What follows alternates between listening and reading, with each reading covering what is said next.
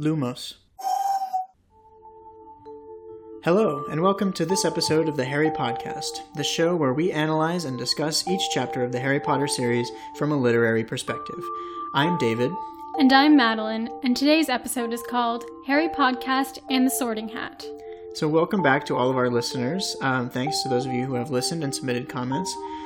For a reminder, our email address for comments, questions, and anything you'd like to ask us is harrypodcast7@gmail.com.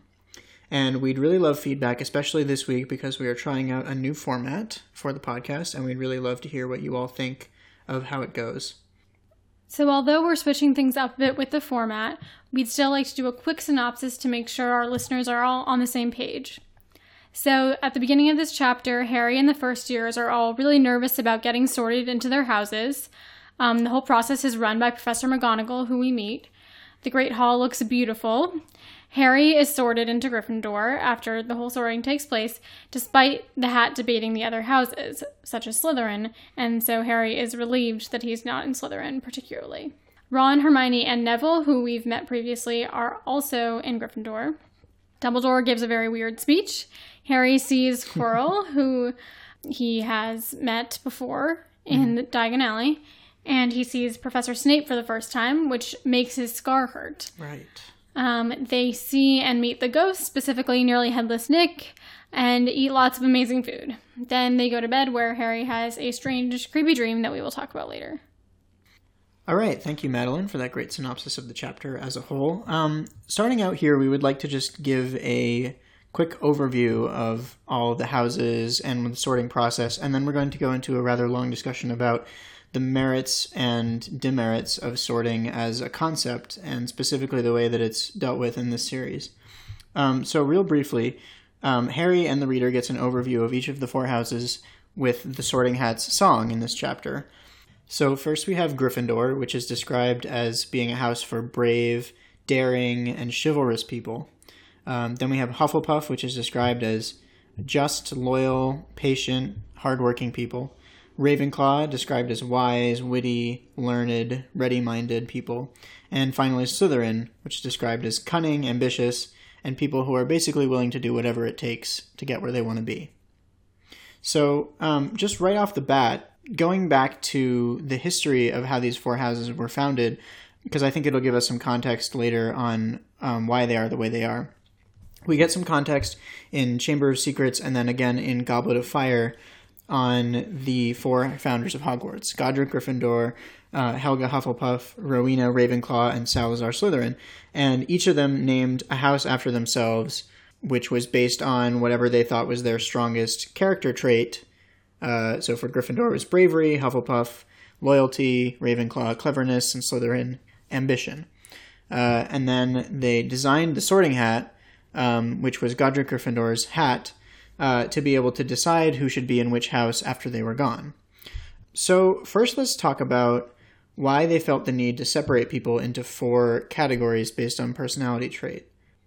So yeah, I think it's natural for the four founders to have wanted to each create a house based on their own personality traits, because we all want to create things sort of made in our image, and they liked the idea of people going on for generations and generations, being sort of divided, following their footsteps, following their footsteps and being divided into these houses based on these traits. There's also the idea of the house cup and house points, which is introduced in this chapter. So the house cup is something that one house wins at the end of each term, at the end of each year, based on good behavior, bad behavior, how you do in school, Quidditch, all that stuff. So it all plays into it, and it's just kind of usually a good, healthy competition, which I think the founders would have also enjoyed thinking about future students doing that. So those are some cool things about dividing them into houses. But what do you think are some reasons that it may not be such a good idea? Yeah, well, I think there's definitely a lot that makes me think that the four-house system isn't a good one.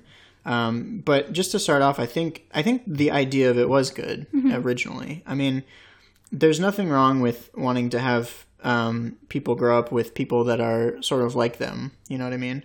But I think the way that the house system works nowadays, and probably has for 1,000 years, is a little too simple. It draws lines that just shouldn't really be there, and it overly divides people. And right off the bat, I mean, those four sort of groups that we talked about of the four houses, not only are they not mutually exclusive, meaning that you can be one and the other very easily, but they're also not like full, all inclusive.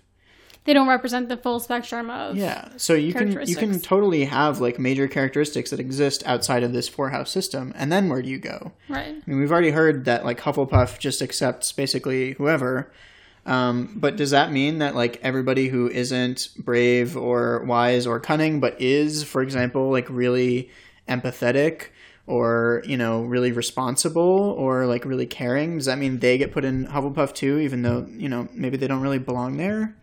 Yeah, it's kind of unclear. I could definitely see a lot of people not necessarily fitting into one of these houses, and then what happens to them. And even if everyone does fit neatly in, it's very divided. I mean, they're in these houses. They sleep in the same room, only with people in their house. And they have class together. They only have classes together. They're on the same Quidditch teams together. They eat at the same house table. Same tables. So really, they're completely segregated into these four houses. Yeah. And there's no... I mean, you have to work really hard to make friends, let alone even talk to people of these other houses. And people do it, and it's not like they never interact, but it's usually in a competition way, like related to Quidditch or the House Cup. So... it's just pretty interesting, and that's not really a great way, as we know, to make friends and learn and grow, especially as a young kid. You want to meet people different from you, and the best friends are usually people that have different characteristics from each other. Yeah, I agree. I mean, I think, again, the idea of it was good. So people are tribalistic by nature. We're getting into some psychology here, but people like to have a tribe of people like them. I mean, it makes it very easy to make friendships among that tribe. It makes it very easy to feel like you have an in-group and there are out-groups, and that sort of behavior is like you see it all over the world. But I think what's bad about this particularly is that, again, you're not making friends with a lot of different people with different viewpoints, different backgrounds. It's really just like if I was only friends with people that thought and acted like me. So anytime I have an idea, it's not going to get challenged by that group, or it's not going to get, you know, sort of debated among those people. It's just going to be accepted and reinforced. And so when I have a bad idea, it's just going to get accepted and reinforced, and that will just perpetuate a cycle of, you know, bad ideas and failure to grow as a person. Right, but not only that, that's kind of a heavy consequence that definitely happens. But I think, especially with kids, it's more just that you're learning who you want to be, and you're forming your groups of friends, and you may get stuck in like a comfort zone, sort of like what you were saying. But even with like the activities that you choose to do or how well you do in school, you know, I feel like Ravenclaws, you know, they are expected to do well, so they do well. But maybe people in Hufflepuff are like, don't feel that pressure, and then they don't feel like their teachers expect as much of them. Or it could go the other way. Like, what if you're a Ravenclaw and you find that you're just really struggling with some subject, and it's like, I mean, you could turn to your very clever friends for help, but aren't you going to feel a little bit ostracized by the fact that you aren't maybe as clever as everybody else? Aren't you going to feel a little bit left out of that thing? Or, you know, let's do a case study of how people can get their behaviors reinforced by the house. Let's look at Severus Snape. Growing up, he was infatuated, we can say, with a girl his age, Lily Evans, who was very kind and caring and fun to be around. She gets sorted into Gryffindor. He gets sorted into Slytherin. They were pretty similar growing up. They maybe had some differences, but they were pretty similar. So they grow up. As the years go by, they make friends within their own house in groups. They themselves are still friends with each other, but they become each other's only extra house friend. So Snape is friends with a bunch of Slytherins, Lily's friends with a bunch of Gryffindors, and they're friends with each other, but that's it. So aside from each other, they don't have anybody to challenge the new perceptions of the world that they're sort of growing up in as people. Where Snape's growing up with a bunch of people who are sort of thuggish and are power-seeking. Lily's growing up with a bunch of people who are sort of brash and boorish, but who basically have good values. And Lily's group of friends ends up bullying Snape. Sure, yeah. I mean, they're not perfect, right? No, but they don't perfect. go over to Voldemort. whereas all of Snape's friends end up becoming Death Eaters. Right, exactly. So there are those two extremes, and it's really hard for them to remain friends, and they end up not remaining friends because of basically Snape's friends and their behavior. Mm-hmm. Lily basically says, I can't be friends with you because your friends are like crazy murderers. Yeah. And they all just want to join up with Voldemort as soon as they graduate. And Snape ends up being part of that group. And later on in his life, after he's made all of the mistakes that he makes and repents and goes back to Dumbledore and becomes a very complicated figure, Dumbledore even says to him, because Snape showed a lot of bravery throughout the rest of his life after that point, Dumbledore even says to him, sometimes I think we sort too soon. Because Snape was showing so many traits of Gryffindors. But I think that statement by Dumbledore is really strange in a lot of ways. Because he's basically saying, oh, you didn't belong in Slytherin, you belonged in Gryffindor. We should have brought you up to be a good guy instead of bringing you up to be one of the bad guys. No, but I think it actually makes a lot of sense for this whole discussion about sorting. Sometimes we sort too soon. It's like, in general, in life, we often pigeonhole children and teenagers especially into what they're going to be, and it's maybe we don't sort people in the same way, but I think especially in Hogwarts they're saying this is you, and if it's not you, you better just suck it up and do it anyway, or you're kind of gonna fail, or be really lost. It's that like peer pressure thing, totally, where it's like if you're in Slytherin, you better like have the Slytherin traits. Otherwise, or we're going to ostracize you. Yeah. If you're a Gryffindor, you better buck up and be brave, or we're going to ostracize you. Right. If you're a Hufflepuff, you better, work hard and be loyal. Yeah. And it's all these things that, like, yeah, you can say that they're, like, good traits, I guess, but it doesn't really help people grow naturally. It basically just forces you, again, into that pigeonhole kind of thing. And I think it's really harmful. I mean, going back to what Dumbledore said to Snape, I think my point there was that Dumbledore is saying, we sorted you too soon. You were growing as a person, and the fact that we put you in Slytherin was detrimental to that. But I think that's not true. I mean, I think it is true that sorting him into Slytherin was bad for him. But I think you shouldn't sort him at all. Yeah. If you had just let Snape grow up in an environment full of different kinds of people, maybe he wouldn't have gravitated towards the Death Eaters. Maybe he would have made more friends with people like Lily. Yeah, so it would be really interesting to imagine. Maybe he would have made more friends with Ravenclaws. He's a very clever person. It would be really interesting to imagine what Hogwarts would be like in general without any sorting, and if people were just in mixed classes and could just be friends with who they wanted to be friends with. Yeah, and I mean, you do see the occasional cross-house friendship, but especially when we're reading the books from Harry's perspective, it seems like our cast of characters are almost exclusively Gryffindors, and their quote-unquote opponents, the Slytherins. Mm-hmm. We really, I mean, the Hufflepuffs and Ravenclaws are subjugated to a very minor role in the books. Mm-hmm. And it's just too bad, because I'm sure there are a ton of really interesting people in those houses that we just don't, and Harry doesn't get to interact with much in this series, because, again, they don't have classes together, they don't eat at the same table, they don't have the same common room, and it really isn't until Harry starts the DA in the 5th year that he even meets any of these people. And right. It's just too bad. I think the house system basically makes people into these tribes that just then don't get to interact with each other as much as they should. And I think maybe my main point is it really inhibits a lot of personal growth. It pigeonholes people into being one thing. Right.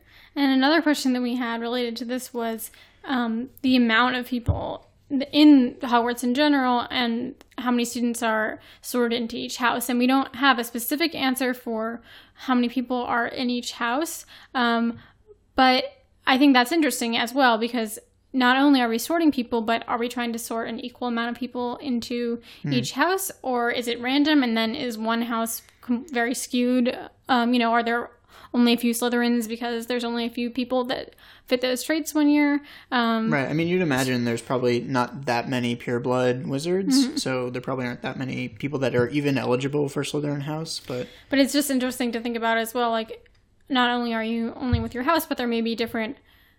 You may have the biggest house or the smallest house, and that may vary. And I don't know. That's just another interesting element as well to think about with sorting. Yeah, for sure.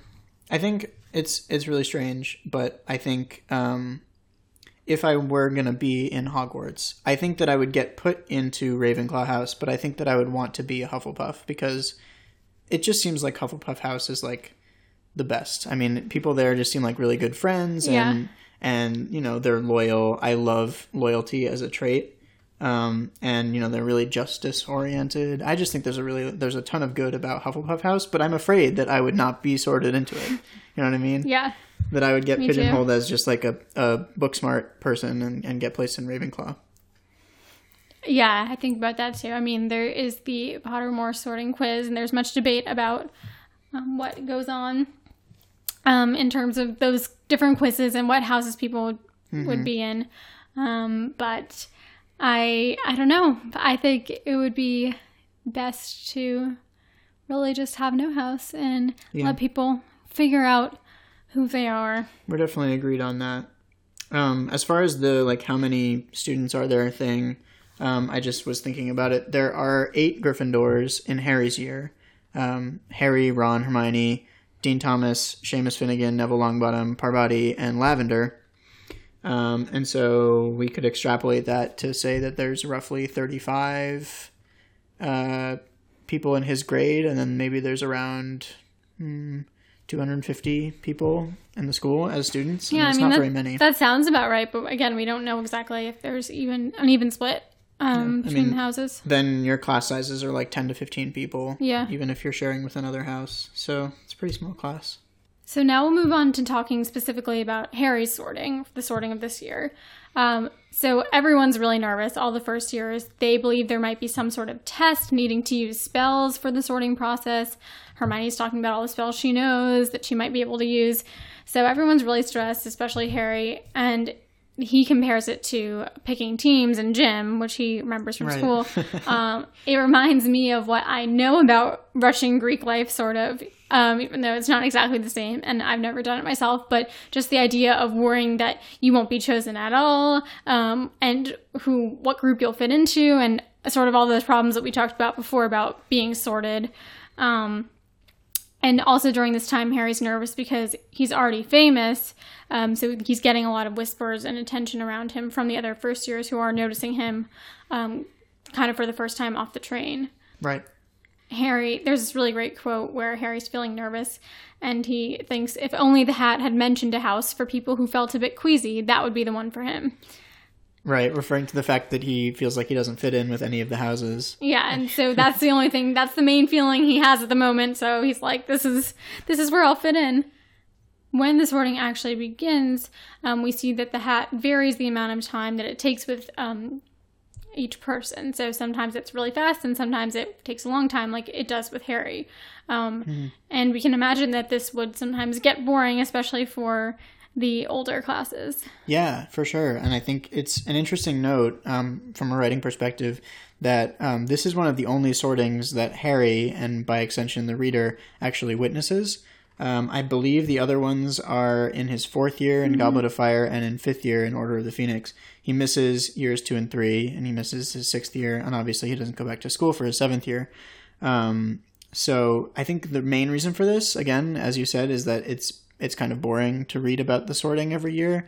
She probably also didn't want to have to write a new Sorting Hat song every book, because I think those can be challenging. Yeah. But again, I think mostly it's just that, in essence, you're reading a list of names and then saying which house they go into. And there's only so many times you can do that without it just getting really, really old for the reader. And we really only care about people in his house, in his grade for most of the time. Yeah. So anytime J.K. Rowling could write something to get him out of it, she did. Yeah. I don't blame her too much for that. So when Harry is actually sitting on the chair with the hat on his head, the hat tells Harry basically that he could be in any house. Do you want to read what the hat says? Sure, yes. It says, difficult, very difficult. Plenty of courage, I see. Not a bad mind either. There's talent, oh my goodness, yes. And a nice thirst to prove yourself. Now that's interesting. So where shall I put you? And I really like this quote in particular because it actually demonstrates courage, not a bad mind, talent, and a thirst to prove yourself. Those 4 traits, with a little bit of tweaking, are basically the 4 house traits. And so the hat's basically saying, I could put you in any house. I just have to sort of figure out which one is the most important to you. And then that's the one where you're going to end up. I think this is a really crucial point because Harry's ability to have chosen his own house, which he does, he basically tells the hat, don't put me in Slytherin, and the house says, okay, I won't. That comes up a fair amount later on in his life, where it's reiterated to him that the choice that he made to not be in Slytherin was a critical one. But if we actually look at what the hat was going through when it was trying to do this sort of calculation to figure out where to put Harry, I think it sees all these traits and it goes, okay, so you could go to any house.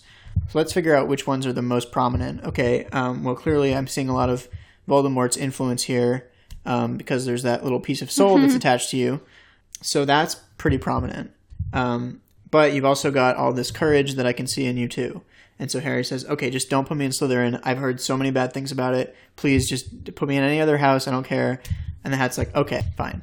Gryffindor. Yeah, and so not only does Harry know that Voldemort was in Slytherin, he has just met Malfoy, who has said how much he wants to be in Slytherin, and he knows he's going to be. And he's like, okay, if this would be my peer in Slytherin, I definitely know that's going to be a miserable time. Right, and the hat barely touched Malfoy's head before it decided on Slytherin for him. So clearly that's what Malfoy wanted, and it was his most prominent traits. Very right off the bat. But yeah, I mean, pretty much all Harry knows at this point going in is that Voldemort was in Slytherin, Malfoy is in Slytherin now. Hagrid had told him that all bad wizards have come from Slytherin, which we know is not true, but it's an overly simplistic way of saying it produces a lot of baddies. Yeah. And all he knows basically is that he just really wants to distance himself from that however possible. And so he ends up in Gryffindor. But this is, as you said, a really critical moment that does come back, not to haunt him, just to remind him as time goes by that he could have made that other choice. And once it is revealed that he has his Horcrux in him, it's kind of almost amazing that he wasn't in Slytherin, or he didn't end up going this way, and he could have turned out to be a very different person. Yeah, absolutely. And that's something we were talking about before, about the influence of your peers. So this was an extremely critical moment for Harry. And Harry doesn't know, I think it's important to note, Harry doesn't know that thinking not Slytherin is going to have any effect. He doesn't actually have any idea how the hat works. And so when he thinks that and the hat goes, not Slytherin, eh? Harry's like, what? You can hear my thoughts. But he doesn't know that that's going to affect the hat's decision. So he's really just like, it's just pure 11-year-old hope that he's not going to end up there. And then the hat says, no, I'll take your opinion into account. Yeah. And so Harry really made a choice here. And everybody who sits under the Sorting Hat basically makes a choice. Most people make the choice to not contest the hat's decision and just play passively. But that is a choice. You know, you are choosing not to say anything about it I want to say your own defense, but it's really just to advocate for whatever you feel you need to advocate for. So Harry could have said nothing, option one. Harry could have said, I want to be in X house, or he could have said, I just don't want to be in Y house. And because he didn't really know how the rules worked, and I think part of the point is that they don't know how the rules work going in, all he said was really just what he was feeling, which is, I've associated all of this bad emotion with Slytherin House, and I don't want to myself be in it. And the hat says, okay, sure. Yeah, so that's how Harry's sorting goes down, and it has a lot of impact in the rest of the book. So now that we've covered what I would consider sort of the main theme of the chapter, let's discuss some secondary characters and some other interesting things that we noticed when we were reading. So why don't you start out with a character? So the first character I thought of was Dumbledore. This is the first time Harry has actually seen Dumbledore, even though he knows who he is and has seen him on a wizard card. Right.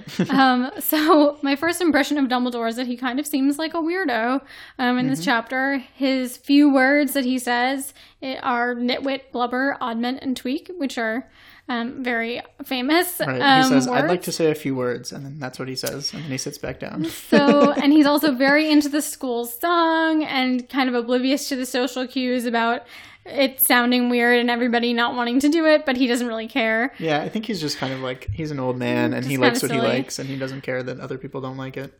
But that's just not really my impression later on of Dumbledore.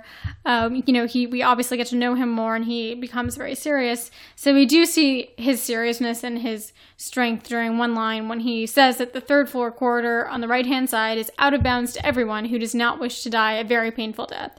And everyone's like, is he serious? And right, he's serious. He's like a bit of a jokester too. I think like Harry and a few other people laugh when he says that. Right. Because he had been saying sort of silly things up to that point as well. And then that line seems just like very different in tone to everything else that he was saying. And Harry's like, what? Is he joking? Is he serious? I have no idea. I don't know. But Percy doesn't even know why Dumbledore is saying this. So he assumes that it must be very serious and they can't talk about it. Yeah, he even says, like, I thought he would have at least told the prefects what's going on, but maybe Percy is just inflating his own self-importance here, too. So the next character that I thought of was Neville. We hear sort of some more backstory. Everyone's talking about sort of how they learned they were wizards and how they, like, found out they were going to Hogwarts, and Neville's backstory involved his family, basically. He says he was raised by his grandmother, and he says that no one thought he was going to be magic at all. And that they like tried to shake the magic out of him or like bully the magic out of him or scare it out of him a bunch of times. And that it eventually came to pass that he fell out of a window when his great uncle Algie dropped him. And then he bounced down the driveway and into the road, which is how they knew that he was magic. Which is pretty screwed up when you think about how he was raised. But also, what I found interesting when I was rereading this time is that his parents were incredibly powerful Aurors. Right. And in the first Wizarding War, they were tortured and driven insane by some Voldemort supporters after his fall, but they were incredibly popular and very powerful wizards. So, especially Neville being a pureblood, I wonder why his family would have ever thought that he wasn't going to be a wizard. I mean, squibs are incredibly rare, and his parents were like very well-to-do and powerful wizards. So yeah, all I can think is that he must have shown his very sort of clumsy Neville-ness at an early age. Yeah. Although we know that he himself becomes a very powerful wizard. For many books, he's just kind of fumbling around and not very good at things. So they probably just, sort of, again, kind of pigeonholed him into being someone that was not very skilled. But again, I wonder how much of that comes not from his own innate ability or lack thereof, but from their treatment of him. Oh, I'm sure. Yeah. I mean, if he's constantly being told that he's like clumsy and ineffective and not like very magical, I'm sure that would have affected his behavior in a big way. Oh yeah, of course. The next character that Harry sees is Snape. So Professor Snape is the potions teacher.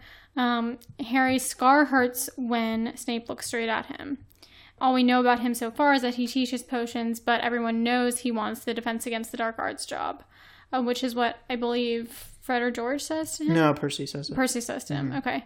So we know that about him, and he looks kind of creepy. Yeah, he's got a hook nose, sallow skin, and dark, greasy hair. Right. He's described as like a Disney villain, sort of, which is great because, again, in this book, we're misled to believe that Snape is the villain. Right. I was trying to remember why exactly Harry's scar hurt when he looks at Snape. Is it because he has this connection to Voldemort? Is it because Snape was a Death Eater? And I think that you maybe had an answer for that. Right, so it actually is about our next and last character in this chapter, which is Quirrell. When Harry first met Quirrell, there's no mention of him wearing a turban of any sort, and there surely would have been because it would have been strange to see him wearing one. But there is a mention of a turban now. So in this scene, he's described as looking very peculiar in a large purple turban. So he must not have been wearing one when they first met, because he is wearing one now and it's described now.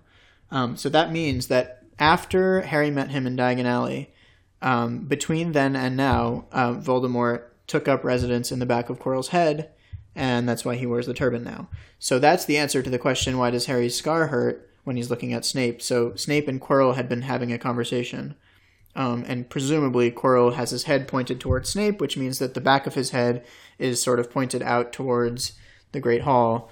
And one can assume that Voldemort is sort of psychically looking out over the Great Hall, scanning it, looking for people. And maybe he happens to see Harry, or maybe his, psychic vision just sort of catches Harry in it, and then Harry's scar goes, ah! Mm.